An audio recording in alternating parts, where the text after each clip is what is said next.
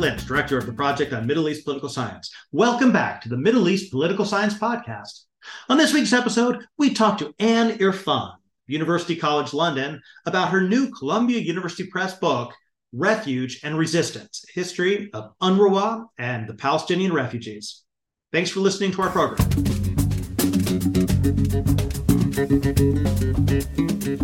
This is the Middle East Political Science Podcast. I'm Mark Lynch, and this week we talked to Anne Irfan of University College London about her brand new Columbia University Press book, Refuge and Resistance, Palestinians and the International Refugee System. Anne, thank you so much for joining us. Why don't you tell us a little bit about this book and why you decided to write it and what you think the major contributions are? Thanks very much for inviting me on, Mark. This book is really an international history of Palestinian refugee politics. It starts with the Nakba, so starts in 1948 for obvious reasons. It largely focuses on the immediate decades after the Nakba, although the epilogue of the book brings it up to the 21st century. And within that chronological framework, what I'm really looking at in the book is how Palestinians interacted with what I call the international refugee system or the international regime that was being set up right around the same time that the Palestinians became refugees. Now, as many listeners will know, in the case of the Palestinians, this system, this regime had a very particular element through the Relief and Works Agency for Palestine Refugees, better known by its acronym of UNRWA or UNRWA, which was created very specifically for this group, for this population, and which began operations in 1950.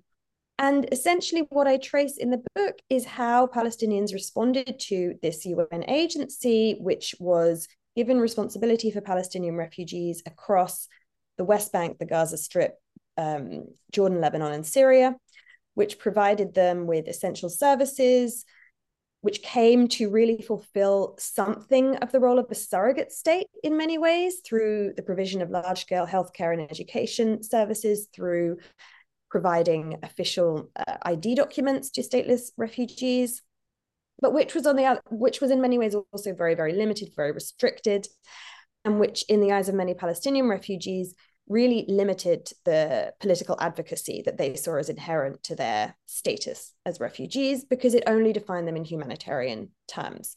So the kind of tension that runs through my analysis is the fact that on the one hand, UNRWA management and UN leadership framed the role of Palestinian refugees or the plight of Palestinian refugees in solely humanitarian terms.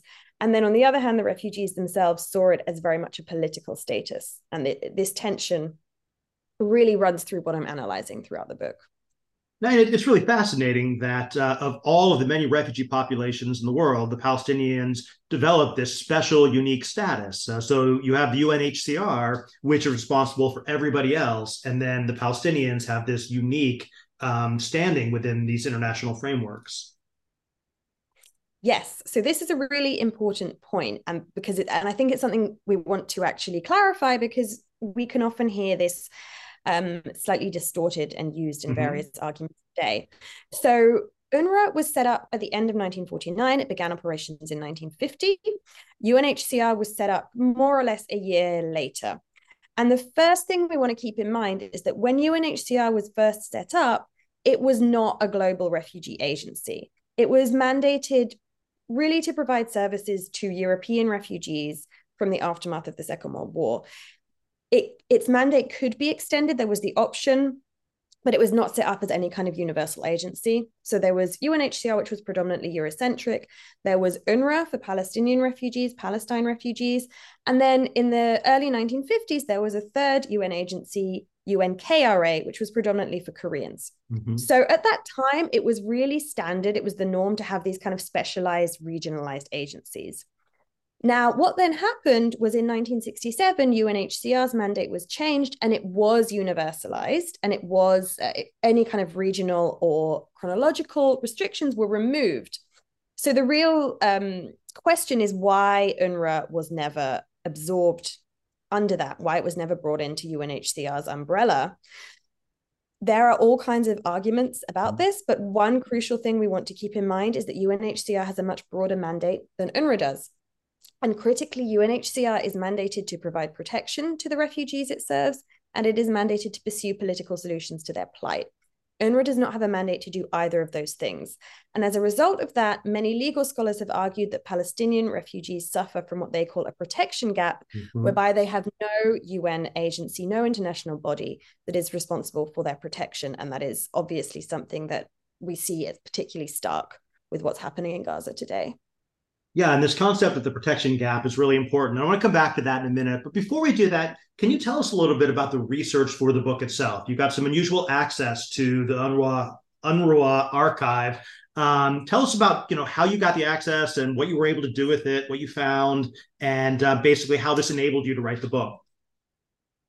Yeah. So, I mean, you asked at the outset why I wrote the book. And one reason I wrote it was simply because in all of my reading around Palestinian history and Palestinian refugees, I was struck by how little there was on UNRWA itself, despite its significance.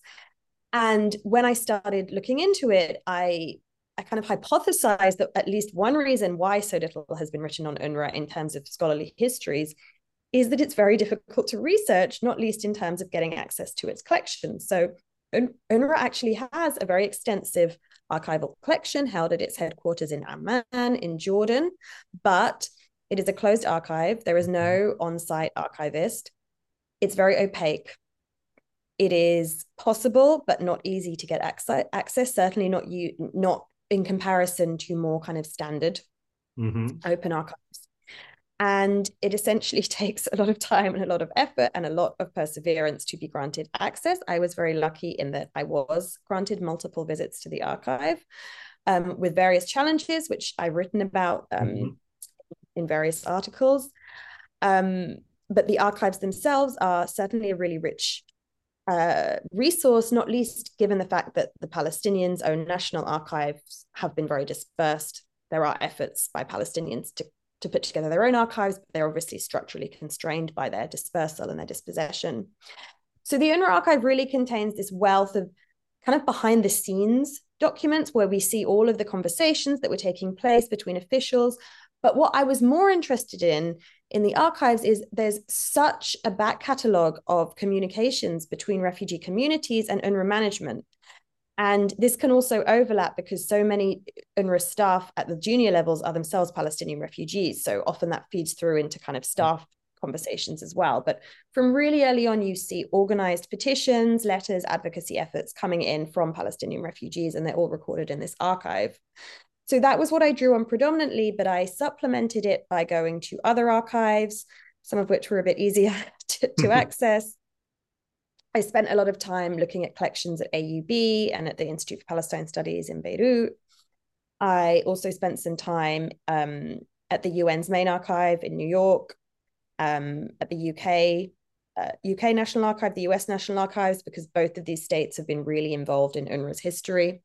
And I also drew as far as I could on testimonies and accounts from refugees themselves, either there's a small number that have actually published testimonies. I was able to find a few people to speak to in person.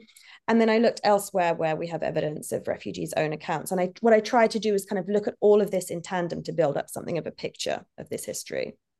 It was really interesting, the combination of the stuff you got from the archives about life in the camps and the way the Palestinians engaged with UNRWA staff, combined with you go back and draw on people's memoirs, on literature, on kind of articles that were published contemporaneously. It gives a kind of a rich portrait of what life was like in those camps, which is remarkably hard to recover. Thank you. That is what I was aiming for, because I think one of the downsides, if your main resource is a bureaucratic archive, like the archive, you can risk ending up with something very dry, and you can risk ending up with something where the refugees' own accounts get lost in some ways. Obviously, as historians, we always want to contextualize and critique what we're finding in the archive. So those testimonies were also one way of doing that we're not just looking at what arrives on the desk of the senior UNRWA official, but we're also looking at how it's the origin story of that document. What was going on in that camp at that time when that refugee wrote that letter, for example. So I want to talk about some of the big themes that emerge from that. So the first one, obviously, well, obvious to me, having spent all this time in Jordan, is the centrality of this argument or this opposition to Taltin, to resettlement, where Palestinians living in the camps. I mean, of course, they want to have decent lives, but they also are super suspicious of anything which reeks of, kind of a permanent settlement or anything like that. That creates all kinds of obvious challenges for administrators and for anyone else. Walk us through that a little bit and how that develops over the years in these different settings that you were studying. Yeah, so this really goes back to the very beginning of UNRWA's history with the Palestinian refugees, because UNRWA itself was set up in the early days, actually with its focus intended to be on jobs schemes. So the full name of UNRWA is the Relief and Works Agency. And the works is in there because in that early period, its predominant focus was intended to be on finding long-term employment for Palestinian refugees in the Arab host states. And although this was never said publicly, we know from evidence behind the scenes that I found in archives that this was seen by the US and the UK, who were funding UNRWA, as really a way to facilitate Taltin, as you say, to facilitate their long-term resettlement and to essentially, quote unquote, resolve the Palestinian refugee crisis in that way. Now, as we know, this never happened, largely because of resistance from the Palestinian refugees themselves to the works programs.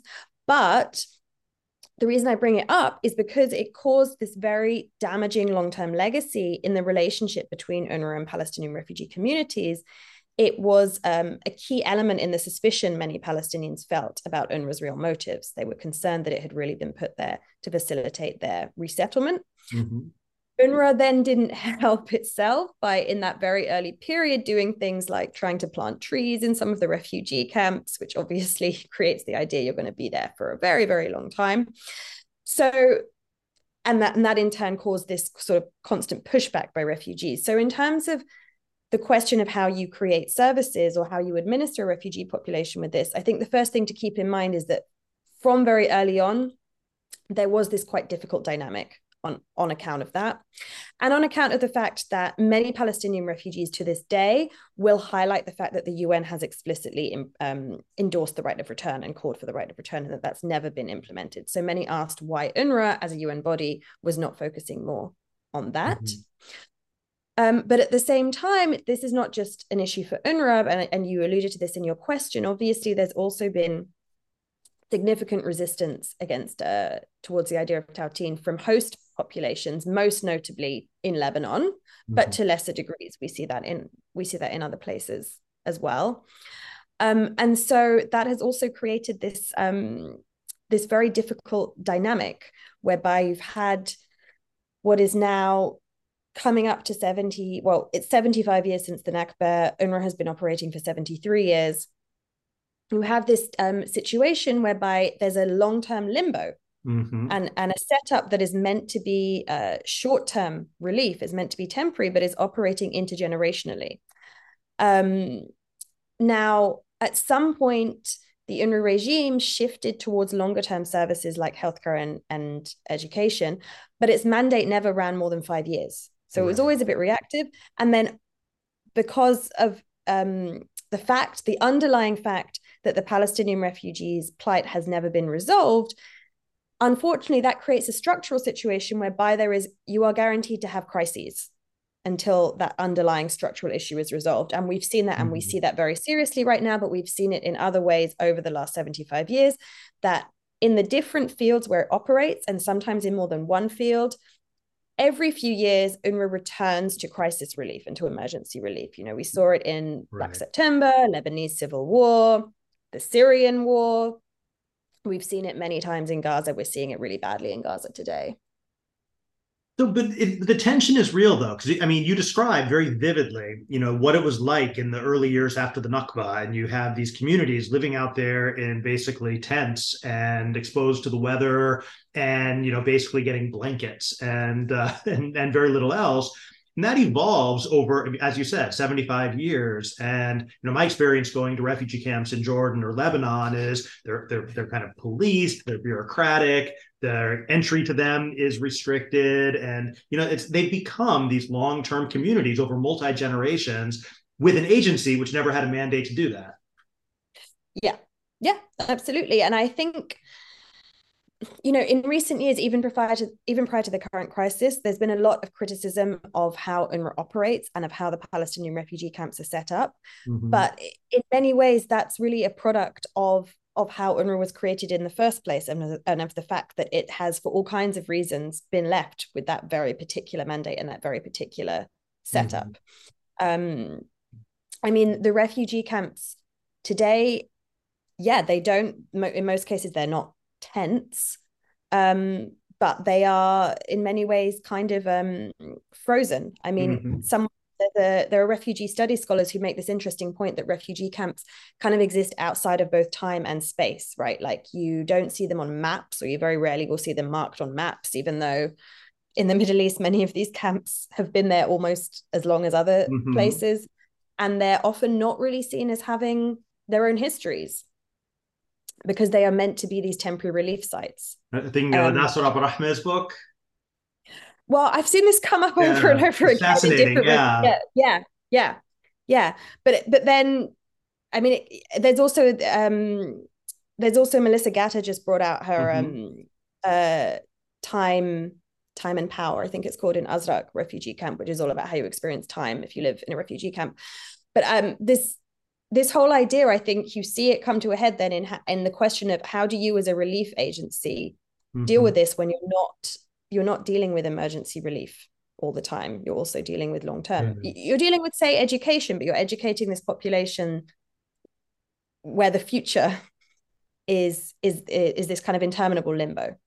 Well, that's a perfect transition. You anticipated my next question because, because one of the really fascinating chapters in the book, it details, and this is when you're talking about the agency of the refugees as they're engaging with the camp officials, and the turn away from development towards education as a primary function of UNRWA. It's a great story and really illustrates a lot of the themes that the book is focused upon.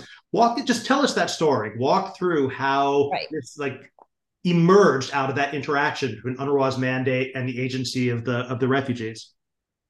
Right. So this is a really important point, because education has become so critical to how UNRWA operates.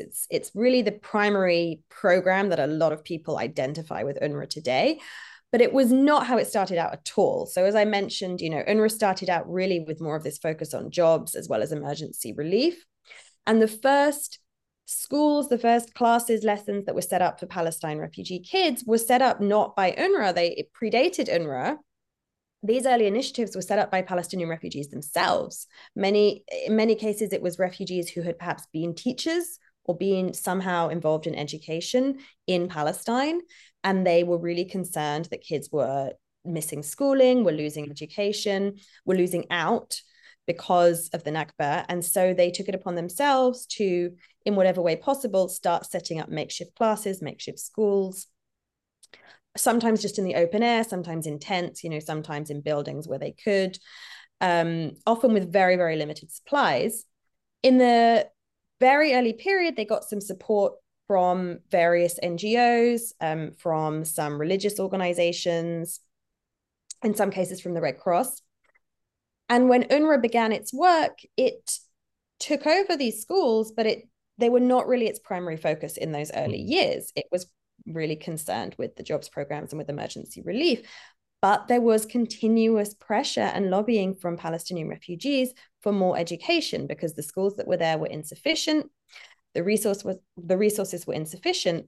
And what's really striking is many Palestinian refugees had made this very early assessment that education was going to be crucial. Keep in mind, many of the refugees who ended up in the camps had been fellahin in Palestine. They'd been farmers, they'd worked the land, they'd had land capital, and suddenly they'd lost that land capital because of their dispossession. And so they recognized very quickly that social capital through education was going to be critical for their children. And what's more, they saw this in many cases as directly connected to reversing the Nakba, because they thought that one disadvantage they'd had in the 1940s was that the Yishuv, the Jewish population in Palestine, as they saw it, and I mean, as we know from historical data, were more highly educated. So there was a very strong sense that education was critical to individual opportunities for children and also to collective opportunities for the Palestinian people as a way forward. And they continually lobbied UNRWA. You can find all kinds of petitions, letters, advocacy efforts throughout the archives. And there are even letters from inspectors and early UNRWA staff saying things like, oh, we're having these parents whose kids can't enroll because we don't have space. They're turning up every day and standing outside the school all day with their kids to make this point. Wow.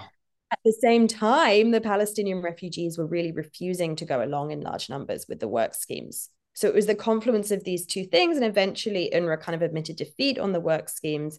And it started shifting quietly. There was no formal announcement, but it started shifting towards education.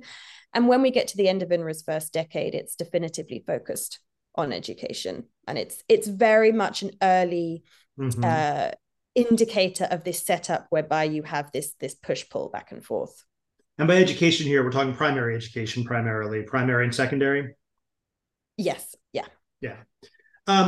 Okay, so then one other part of this, which is interesting, kind of emerges from this account, is that this education also has, I'm not saying this is the only reason, but you talk about the crystallization and the maintenance of Palestinian identity in the diaspora. And in a sense, that also involves kind of looking at what's actually being taught in these in these UNRWA schools. Yeah, so this is a really important point, and this is another thing that sometimes gets a little bit distorted in media discourse today. So probably the first thing we need to flag here is that there's no singular UNRWA curriculum as such. So the UNRWA schools teach the host state curriculum in whatever host state they're in. Obviously, in Syria, Lebanon, and Jordan, that's relatively straightforward.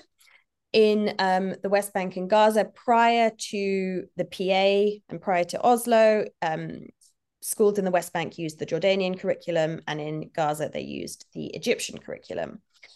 However, all of these curricula have always been in UNRWA schools infused with these added elements with, UN, what's sometimes referred to as UN values, where children are taught about things like universality and notions of human rights. There was also a very interesting move in the 1970s, which I talk about in a later chapter in the book, to try and introduce Palestinian history and geography, Palestinian specific history and geography into the UNRWA schools. And this even happened for a time at the schools in Lebanon. This was another outcome of pressure from Palestinians, because using the host state curriculum meant that Palestinian refugee children were growing up without learning their own background to why they were in that situation. So that was taught for a while in the 1970s, and we can perhaps talk more about that a bit later. Let's talk about that now, because that's really interesting. Okay, let's talk about that now. Yeah, sure. like what exactly was being taught and what's the response to it? Yeah, so this is another thing that was really a long-running push from very early on. You can find evidence from really the 1950s that Palestinian parents and teachers were pushing for Palestinian history to be taught in the schools. And particularly, well, not only the Nakba, but for it to be taught up to and including the Nakba, because they said the education needs to relate to the children's situation and needs to explain it for them. Fawaz Turki, who was a Palestinian writer who grew up in a camp himself, talked about that. He said, nothing in my UNRWA school explained where we came from or how we'd got to be where we are today. Now, what's important to keep in mind is that the vast majority of Palestinian teachers in UNRWA schools were Palestinian themselves and were often Palestinian refugees themselves. So they would often find ways to bring this into their teaching kind of informally, but it wasn't really in the curriculum until we get to the late 1960s, where this lobbying starts to pay off. It is not just informal lobbying, but even the Palestinian teachers who were unionized and who would often participate in industrial strike action started including this in their demands when they went on strike. And eventually in the late 1960s, UNRWA decides they need to do something about this, and they hire education consultants in Lebanon who put together really an extensive set of materials, a syllabus, textbooks. They put together teachers' handbooks, all designed to figure out how to teach all of this. The archives has really kind of interesting records of letters that were sent between this team who were working in Beirut and academics all across the world, academics in Oxford, academics in the US, all across the Middle East, exchanging conversations about which books would be best. I mean, it's a really, I think purely just as academics and as educators, it's a really interesting part of history for us to look at. And this starts being implemented in the 1970s at schools in Lebanon. And there is talk that the eventual plan is to roll it out all across the 5 fields. That never happens. And it eventually stops in Lebanon as well. And there's a little bit of a gap in the archives as to exactly when and why that happens. But an educated guess would be that it happens sometime after 82 with the fall of the PLO and the general loss of Palestinian power in Lebanon after that time. Rosemary Sayegh has been doing quite extensive work on this in more recent years, and she's also put the end date roughly around them. But what's interesting is the archives still hold those materials. And what's more, as part of my research, I was able to track down the family of Ali Othman, who has now passed, but he was the lead consultant behind this initiative. So in Beirut, I met one of his advisors who'd worked with him really closely on the efforts. And then I was also really privileged to meet his widow, who actually lives down the road from me in London by a weird coincidence. And she really kindly showed me a lot of his material. It had really been his life's work to try and bring this in for Palestinian refugee kids. And the materials are still there. Looking forward to the book you write about that. Exactly. Okay, so you've already hinted at this now, and but I think the next stage of this historically, of course, is where things get even worse, which is, well, I mean, first you get the politicization of the camps as Fatah takes over the PLO and the rise of the factions, but then Black September, the Lebanese Civil War, and UNRWA getting caught in the middle of these pretty horrible high conflict situations. Can you tell us a little bit about how UNRWA navigates those difficult years? Yes, this is particularly interesting in view of current events, but this is one of its major struggles, because from what I call kind of loosely the long 1970s, so from kind of the late 60s up to the early 80s, we have this period whereby the Fedayeen, Palestinian militants, are really at the apex of their power in the camps. And first in Jordan and then in Lebanon, in some cases, they are almost running the camps. Now, this isn't entirely about militancy, because they are also providing, in many cases, welfare and social services. And particularly in Lebanon, the PLO starts to set itself up as a kind of quasi-state there. It's trying to run itself as kind of a state in exile in some way. But for UNRWA at this time, the PLO is still classified as a terrorist organization by much of the Western world, and crucially by the US, which provides UNRWA with most of its funding. So UNRWA is in this incredibly difficult position whereby practically, in order to fulfill its mandate, it has to at least navigate its work with the PLO, because the PLO is holding a huge degree of power in the camps. But it can't be seen to be in any way legitimizing or endorsing or recognizing the PLO. And the US is sending it these very kind of strict warnings that if you're seen to be doing that, we're going to cut your funding. So UNRWA has to play this very difficult balancing act in these years. Things get slightly easy for it after 1974, because after that, the UN recognizes the PLO, or at least the UN General Assembly does. So that gives UNRWA a little bit of a framework that it can work within. But it's often walking a very difficult tightrope. There are a couple of cases where the PLO is found to be doing things like having after-school activities in UNRWA schools. UNRWA then finds out about it and clamps down on the PLO. But the other angle to all of this is that even though there are these tensions between the PLO and UNRWA, and the PLO is often quite critical of UNRWA, behind the scenes, the PLO is also in many ways aware that it in particular, and the Palestinian people in general, need UNRWA. And so you have Arafat behind the scenes actually raising money for UNRWA. So there are many strands to this relationship. And Arafat, by all accounts, and according to some people I interviewed for this who'd worked with him, he in some cases actually essentially missed out on potential funding for the PLO because he prioritized fundraising for UNRWA.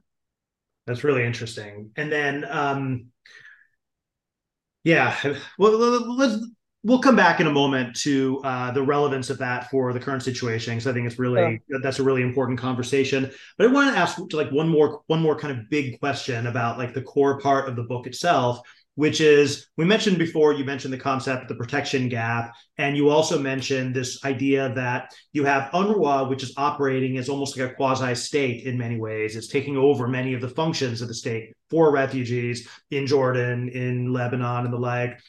But they're not accountable to those states. They're accountable to the UN. And that's kind of one of the theoretical contributions that the book is making. So talk us through this a little bit, how this evolves, and kind of how you understand that kind of ambiguous status that UNRWA develops as an organization.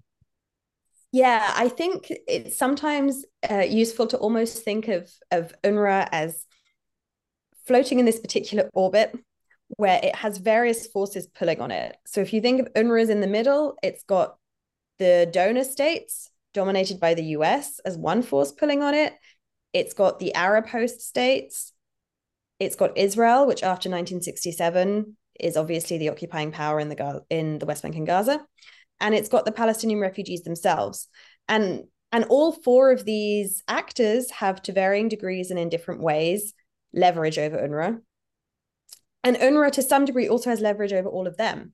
But what it's essentially doing is trying to keep the balance between all of these different actors who are pulling and pushing on it in various ways. And at different times, we see it moving closer into the orbit of one or closer into the orbit of another. The other thing that I think is striking is that between these four groups, they are sometimes in alignment in ways that are different to what we might imagine. So, most notably, Israel and the Arab host states tend to be pretty much aligned in their relations with UNRWA. While they would not really admit to it openly, they all pretty much want the same thing. They want UNRWA to provide maximum services because that relieves them as the local authorities. And conversely, the donor states want the opposite. They want UNRWA to, be really kind of what they call efficient in its service provision, but to be very minimal in a way to relieve what's demanded of them. So UNRWA has this what's sometimes called a bit of a hybrid setup, whereby it's part aid agency, it's part emergency relief, it's part surrogate state, it's international, it has elements that are very Palestinian, especially if we look at the composition of its junior staff, and it is often doing a balancing act between all of these. I think there's a quote I have somewhere in the book where one of the commissioner generals in the 1970s is listing all of these things, and he says, at times all of these pressures work together, but most of the time they're not compatible. At times they're compatible, but most of the time they're not. And then that leaves them in this kind of like vulnerable status. And you mentioned at various points in the book, you talk about the various moments where, like, just for example, under the Trump administration, where it gets defunded, where it's scrambling just to get the money to continue its basic services. And maybe can you say a little bit about that and kind of how that kind of resonated with UNRWA as an organization? Yeah, I mean, I think that also alludes to another really important point for understanding UNRWA as an organization, which is that UNRWA has this mandate from the UN General Assembly to provide services to register Palestine refugees, but it doesn't have any guaranteed funding stream to do that. So it's always been reliant on donations, and it always has had to spend a lot of its own resources on fundraising. And that really kind of came to the fore in 2018 when the Trump administration completely defunded UNRWA. This was a massive U-turn. It was followed decades where the US had been the major funder of UNRWA. And it left UNRWA, as you said, kind of scrambling to try and find a way to fill this funding gap, but also to try and figure out how it could position itself going forward if the US was no longer going to be its major donor. Obviously, not long after that, the Biden administration did then resume funding to UNRWA, albeit at a lesser rate than what's often been the case historically. But it did highlight this fundamental disconnect in how UNRWA is set up, that it's sort of operating like it's an NGO, like it's a charity, but actually it's not. It's a body of the UN. It's a body of what is supposed to be the representation of the international community that's mandated it to do this, and yet it is not given any resources to do that. And what's more, in order to raise funds, UNRWA has to pursue another tension in its setup, which is that although it's supposed to be apolitical, it often has to cast its work in political terms in order to get funding. So to the US, it often would have to talk about the fact that it provides stability, and that it would often even allude to the fact that, if UNRWA is not there, you might have worse actors. This during the apex of ISIS's power, this was something that we saw alluded to a lot. To different actors, it will make different points, but again, it sort of has to skirt around the edges of engaging with the politics of its work in order to get that funding. Well, let's kind of come full circle now, and so this is we're recording this interview in early November 2023. We're a month into Israel's war with Gaza, and just the sheer absolute scale of the devastation of Gaza is just beggars the imagination, and it's also leading towards the possibility of large scale mass transfer of Palestinians out of Gaza, possibly out of the West Bank, and kind of bringing these issues of the possible international responsibility for another Nakba, another massive wave of refugees, kind of back into the center of consciousness, which is like the very last place we wanted to be. But here we are. And I'm wondering what lessons you think your book and your research have for those of us who are trying to make sense of kind of what's happening here. Well, I think the primary lesson would be what a mistake it was to try and separate the humanitarian or socioeconomic needs of the refugees from the underlying political causes of their refugee status. There was, and there has been, and there is in many quarters today, still this view that you can separate those things, or even that in purely addressing the so-called humanitarian side, you will indirectly find a way of addressing the political side. But that has been attempted for a very long time now. That has not worked. Being stateless refugees for the Palestinians is a structural condition that basically drives their positioning in every way. We live in a world where the nation state is normative, where citizenship is normative. If you don't have it, it drives everything. If you don't have it as a people, it undermines your rights as a people, as well as undermining your rights as individuals. I would say that is the primary takeaway. Now, whether it's been absorbed is a totally different question. Under the current management, UNRWA looked to unfortunately be going in the opposite direction and trying to move even further away from any engagement with the politics of the Palestinian refugee situation, which, given the current situation, the idea of trying to disconnect those things seems very at odds with what's playing out. Could you even imagine a situation where they tell UNRWA to, go set up camps in Gaza, or I'm sorry, in the Sinai for all of these new Gazan refugees? Is that even something that UNRWA organizationally could undertake? Not that they should. I'm just trying to think about like, how do we think about UNRWA as an organization right now? So if we think about precedents, it's certainly the case that UNRWA was set up to provide services to the first wave of Nakba refugees in 1948. It is certainly the case that since then, UNRWA has provided services to other waves of displaced people. In 1967, it provided services to Palestinians who were displaced during the Lebanese war. That was usually within Lebanon, but it was still displacement. And also Palestinians who were displaced within and from Syria during the Syrian war over the last decade. So to answer your question, and I'm talking here purely in kind of logistics and practicalities, right. There is that precedent. UNRWA does not have any mandate to work in Egypt. And it's never worked in Egypt. So that would need to be addressed. But Egypt has made it pretty clear that they're not going to let it happen. Yeah. But that's interesting. Yeah. As a UN agency, it has to work through those formal channels. Well, but to be honest, the fact that I'm saying like the main formal restraint would be that it's not mandated to work in Egypt, that if Yeah. if the actors who have power wanted to overcome that, they could find a way to Let me overcome ask that. about this in a slightly different way because God forbid we have another Nakba for UNRWA to manage. But look at what's happening right now. When Israel last week they carried out a series of bombing strikes against major refugee camps in Gaza. You saw in the media quite a bit of people who are the people are trying to defend it, saying that's not a refugee camp; those are buildings, those are Oh, right, those are this is like a developed community. They're not right. refugee camps. And how would you respond to that kind of that kind of Yeah. criticism?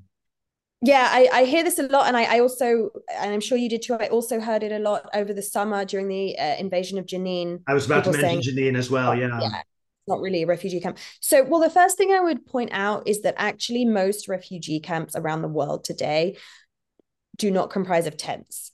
Because I think that's really what people mean when they make these comments. They really mean it should be tents Mm-hmm. or it should be something very visibly temporary. But actually, the majority of displacements around the world today are defined by the UN as protracted displacements. And the majority of refugee camps, therefore, have more of this kind of semi-permanent form. Obviously, the Palestinians are at the hard end of that. Their displacement is the most protracted in modern history, but it's not as exceptional as that discourse often Mm-hmm. tends to imply.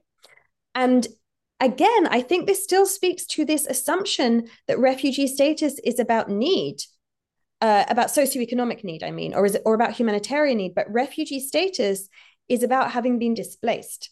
It's about that political status or Mm-hmm. that civil rights status of having been displaced. You can be a refugee. There are refugees living in the West who might be very comfortable, but they Mm-hmm. have still experienced being a refugee because they've been displaced. I think that is an assumption that many people in the West bring to this that is not quite commensurate with what it actually means to be made a refugee. And refugee status is a right. It's a Yes, basic universal human right. yes. And but again, this is part of the same thing that the right is you get that right because of being displaced, and it's irrelevant whether or not you are in humanitarian need as to whether you have the right to claim refugee status. Absolutely. Um, well, Anne Irfan, thank you so much for talking with us about your book, Refuge and Resistance.